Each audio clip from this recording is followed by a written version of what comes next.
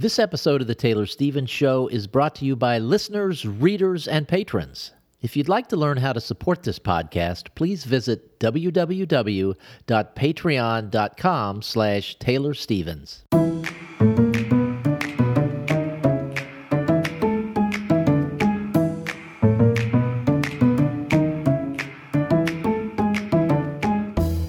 Hi, this is Taylor Stevens, the New York Times best-selling and award-winning author of kick-ass international thrillers, and this is The Taylor Stevens Show with my good friend Steve Campbell, where we are kicking writing in the butt one word at a time. And Taylor, Julie and I were in Texas to see our grandson and his at his second birthday a couple of weeks ago, and it just reminded me we haven't had a farm story for a while. Well, I don't have a super exciting farm story to tell, but I have a cat story I can tell. So, long-term listeners know that I have a cat. My cat, we call him Sir Pounce de Leon, but, day to day, he's just called Leo. And Leo came to me by way of little stray kitty noises inside a truck engine. And he was just so tiny, and now he's my cat. And he is hilarious. He's so talkative, and he's the most headbuttingest cat I've ever met in my life, just constantly headbutting you for attention. But he likes to play. He's still high energy. And his favorite thing in the whole wide world is this toy that it's like a little fishing rod. And then at the end, it's not a real fishing rod. It's like a little plastic stick, but in the idea of a fishing rod, that off the end of it comes an elastic, and then the elastic attaches in sequence to 3 small felt flowers, right? So instead of fishing line, you've got an elastic line with these small flowers on it. And it's his favorite toy in the whole wide world because he likes to jump and chase it. And he's such a badass, right? And I don't have a chance, to play with him much throughout the day. But bedtime is when generally he gets that kind of attention, and he knows it now. And so as soon as he sees me start walking to the bedroom, he races ahead, jumps on the bed, and starts meowing at me like, all right, let's do it. Let's play. And so, I'll swing the thing around, and then, I'm busy. I got to go take a shower or whatever. So last night I left him. And I went and took my shower, walked out of the room for something, came back in. He sat up. He looked me dead in the eyes and went, like, you're going to play with me? I'm like, okay, fine. Yes, I will play with you. And of course, he's so happy. And he talks to it the whole time, the whole time. Every once in a while, he gets possessive of this toy where he bites down on one of the flowers and he wants to carry it away. Like he starts trying to carry it away. And then he realizes if I do this, it's not going to play anymore. And so he starts carrying it away and he drops it and then he looks at me and then he sits down like, okay, I didn't carry it away. And he wants to keep playing. And eventually there will come a time where he just can't handle it anymore and he's got to take it and walk off with it, even though it means it won't play anymore. That hunter instinct is just like, I got to kill the thing. And he'll take it and he'll jump off the bed with it. And then he'll jump back up on the bed and he'll be like, well, fudge, there's no toy up here anymore. And this is like, it's fascinating to me to watch his little cat mind at work on all this. And it is no end of entertainment and amusement. And now I have forced you to listen to it. Sorry. My chit chat. And I think we need to have a kitty cat trigger warning here at the beginning of the show so that if anybody is listening with a cat in the background, their cat doesn't freak out and hide from those very realistic cat sounds that you were making. That was not realistic, but thank you. I appreciate it. If only he felt the same way. We wanted to talk a little bit about character again, because character is at the heart of every story. Without character, there is no story. There's just stuff that happens that nobody's interested in because it's not happening to anybody. It's random. And it is, I think, probably one of the hardest parts of storytelling is learning to understand how to let character drive the story, because things have to happen. And I think that those who write organically, who don't outline, probably have a little bit of an easier time keeping the story character centric, because they don't already have an idea of where the story is going and what needs to happen. They're more working with a what if scenario and then letting it play out on the page as they go. But when you outline, then the danger of outlining is that outline can become a little bit like shackles, and that you're like cuffed to it and you just got to go along with it. And that can create a situation where the character starts driving the story. And that is when you end up with situations that just don't seem realistic, or you're just not connecting with character or whatnot. And just, baseline, we all know that no story is going to appeal to everyone. Doesn't matter how well your characters are drawn. There's always going to be somebody out there who doesn't get it, finds them boring, finds them insipid, whatever. But you're going for like an average here, right?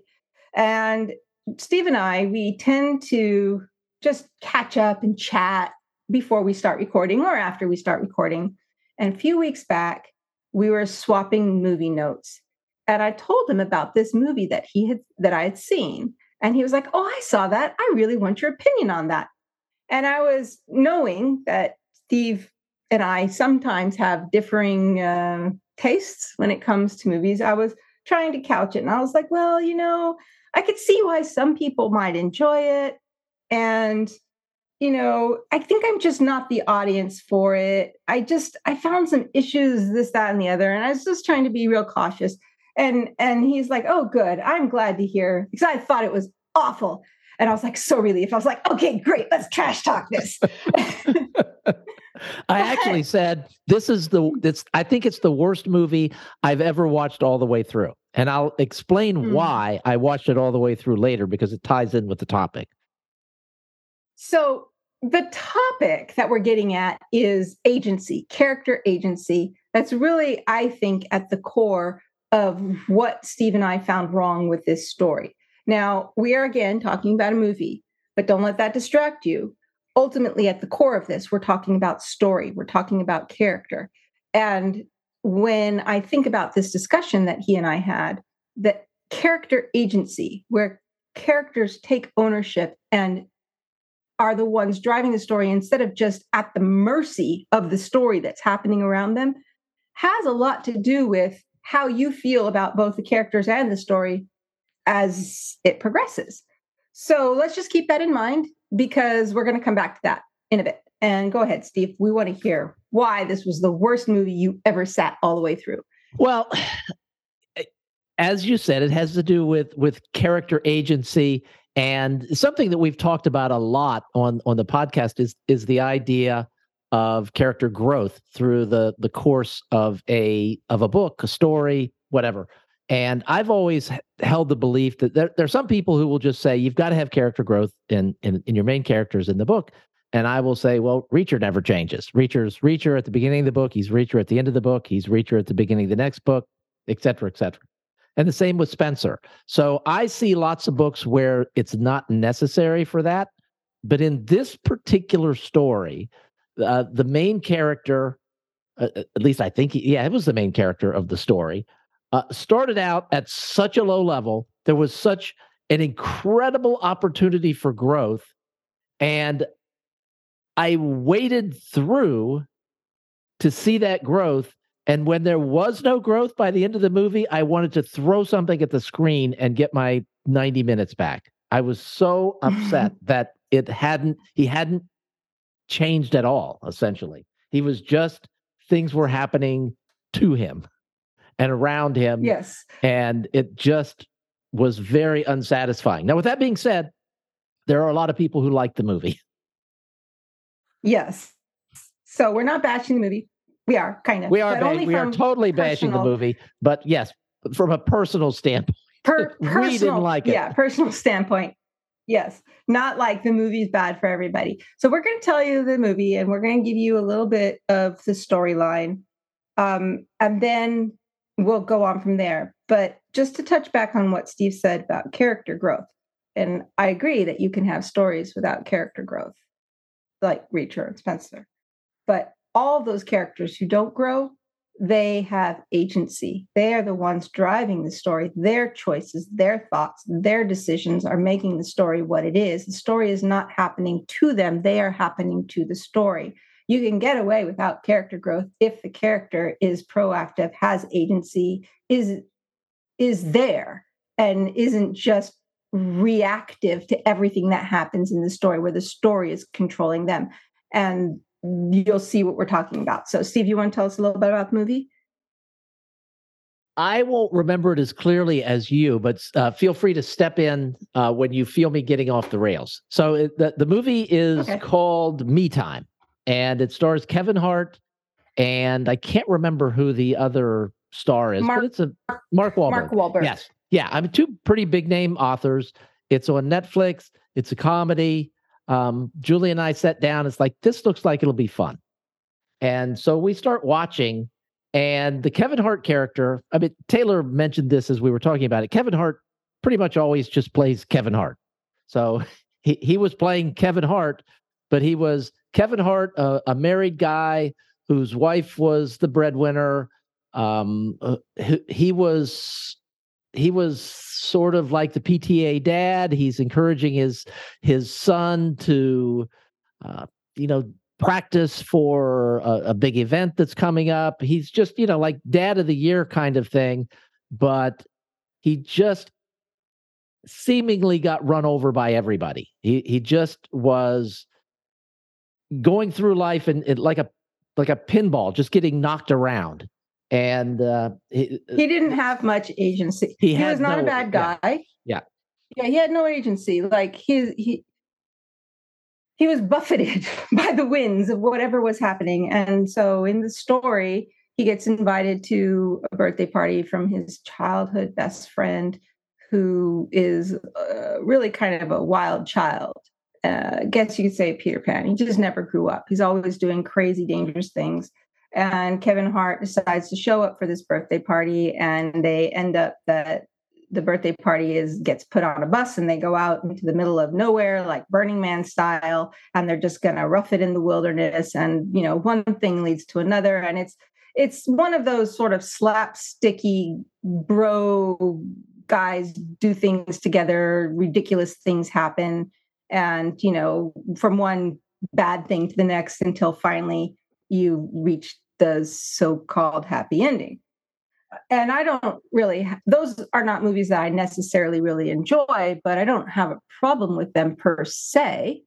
It's just this one in particular, the main character, Kevin Hart, he just there's all this fast talking stuff going on, and he's just like, whatever, and just goes along with everything. And then the one time he finally does make a decision, it is the stupidest, most like on what planet would that actually happen in that way? And it creates a rift between him and his wife, and it's a lot, but it's not handled with any sort of maturity or thought. It's just we're rushing from this to that to the other for laughs that weren't actually even that funny. But the characters themselves were just, in my opinion, I love both of these actors, but the story itself was just like non-existent. And we were trying to think what audience is this for? Like, who are we actually trying to appeal to here? Because we were like, well, maybe we're not the right audience. And Steve's like, oh, I think this is the audience written for women who hate men. And I'm like, oh, but this doesn't strike me as the type of movie that women who hate men would enjoy either. So who was the audience? I still don't know who the audience was.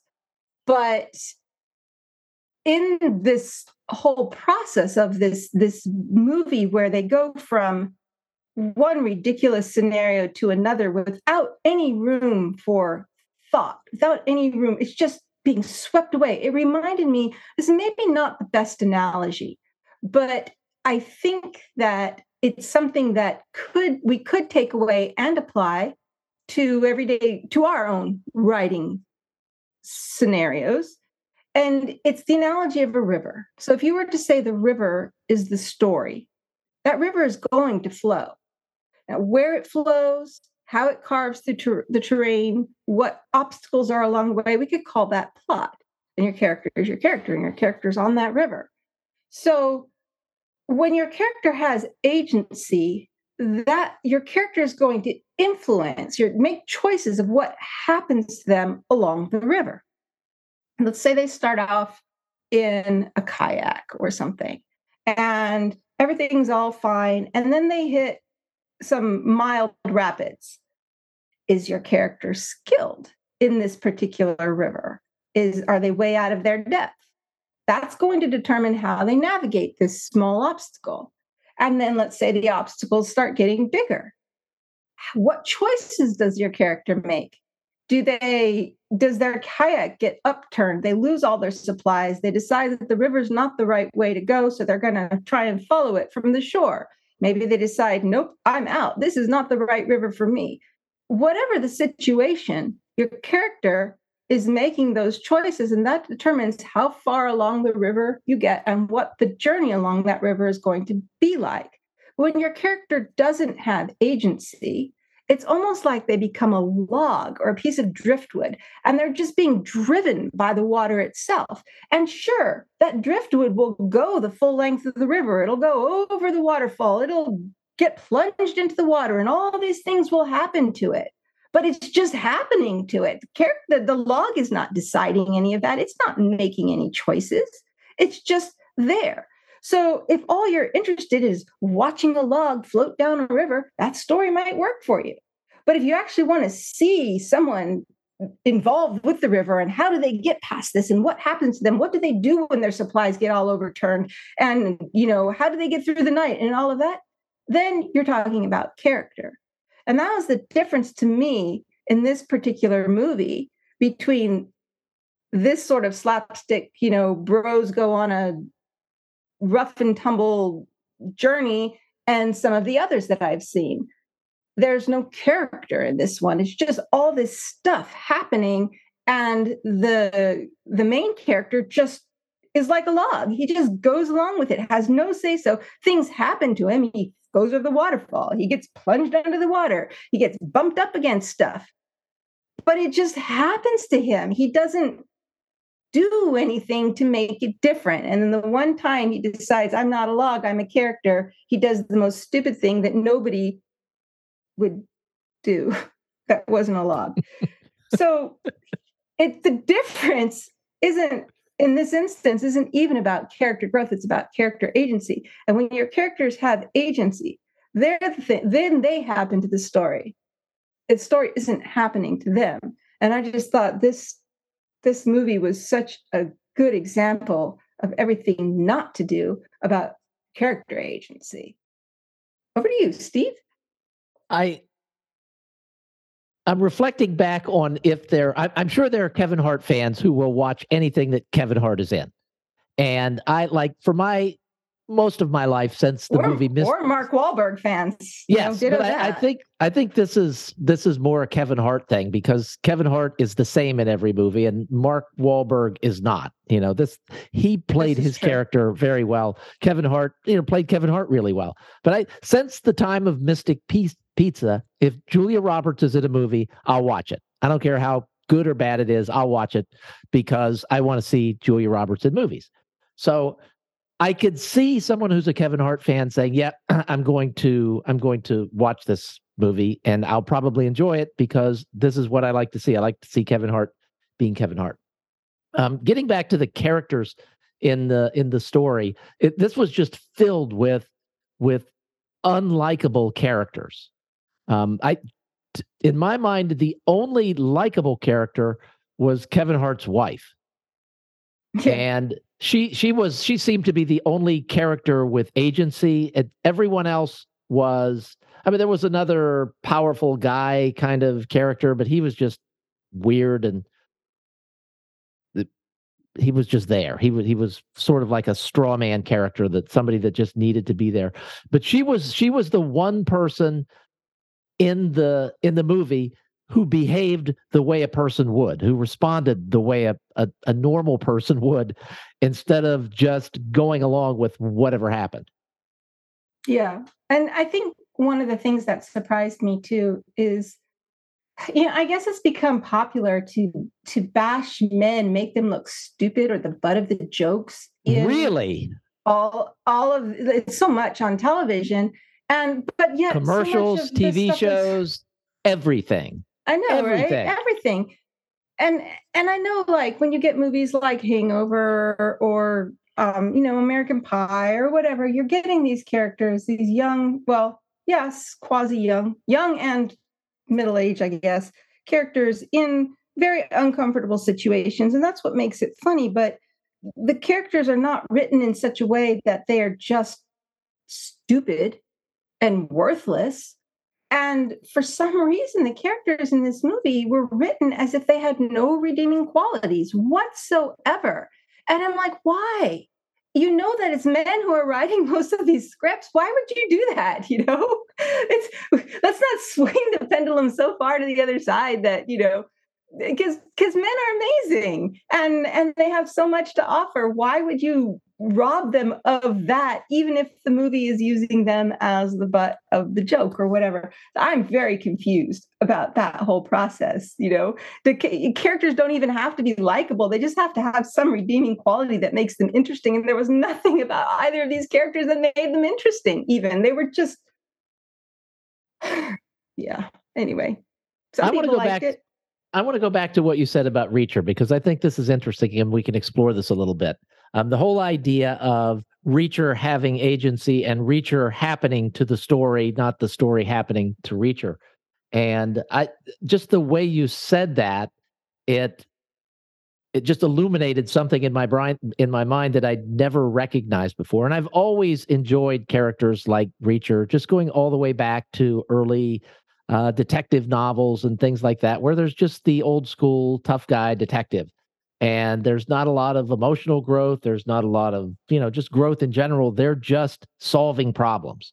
And they're solving problems because it's the right thing to do. And they live by a code. And there are all these tropes for this kind of story, but it works, and this allows you then to not need character growth for that type of story. You can just have this fully developed, fully fleshed out character, and he or she can be the same throughout a lengthy series of books. Nero Wolfe would be another example. And I don't know how many Nero Wolfe books there are, but there are dozens. And Nero's always the same. Time passes by, but he is always the same. His attitudes about things are always the same. His reason for doing things are always the same. But he always has this amazing agency in all of the stories. And so it's riveting to read about characters like that for me. And that's one of the things that I really like about Monroe, is just that you may not agree with their motivations for things, but you understand them. And life certainly doesn't happen to Monroe. She happens to life. Yeah. And I think maybe that's a really good example too, is because every situation inside a Monroe story that happens wasn't necessarily of her own doing. She gets thrown into these things that in situations she doesn't even want to be in the first place. But once she's in them, she doesn't just become a bystander. She's actively going after or changing or involved. And that's character agency. She didn't choose to be there, but now that she's here, she's going to do the best that she can based on circumstances as they are. And it's also a good example because these are stories that are plotted, which means that the plot knows, the story knows this needs to happen, that needs to happen. She needs to get from here to there. It's not organically written where we're just watching her do what she does and then, oh, now we're at the end. It is plotted. But because the character is driving the story, and it's written in such a way that it seems that she's the one getting them from there to here based on this reasoning or that reasoning, when you get to that plot point, it feels character driven and not plot driven, which is, we were talking last week about, chapter 14 before and after in the drafts that I was putting up. That's why I was thinking, well, this might actually be helpful to some people because it shows the difference. And it's not a scene where a lot is happening. There's a lot of discussion going on, choices, but they're choices that to not act. Why am I not acting? Here's why I'm not acting in this circumstance. Here's why I'm letting the river carry me in this circumstance, because I know where the river's going to take me, and that's what I want. That's character agency versus it just happening, but we don't understand what's going on inside the character's head. Then it feels like they're just going along with it. It's very subtle. You see a movie like Me Time and it smacks you in the face, but then you're trying to figure out how to take what you're seeing and apply it to your own work. And you realize it's not quite as black and white in your own black and white writing. It's a lot more subtle. And so that's why I think character agency is at the core of all of this. Does your character have agency? Is there motivation? Is there a reason for why the character acts or doesn't act in this particular circumstance? If they are not acting, why are they not acting in this particular? Why do they not have agency in this? And once you explain to the reader through the character's thoughts why they're not acting, then even not doing something still is agency because you understand their choice. They're not just going along with it. And that's where I think a lot of beginning authors struggle, is they don't understand how you do this. How do you take this story that's obviously going to happen regardless, just like that river is going to flow regardless. How do you make it so that it's not about a log floating down the river and it's actually a character that's involved with the river as the river flows? And it all boils down to agency. Do we feel that this character is taking control of their life or doing the best that they can to take control of their life? And if they're choosing not to, why? And once you start getting into that, then you start getting your emotional beats, you start getting your character insights that fill out the plot. And it takes what is really a plot-driven story and it makes it a character-driven story because you're inside the character's head and you understand why the things are happening.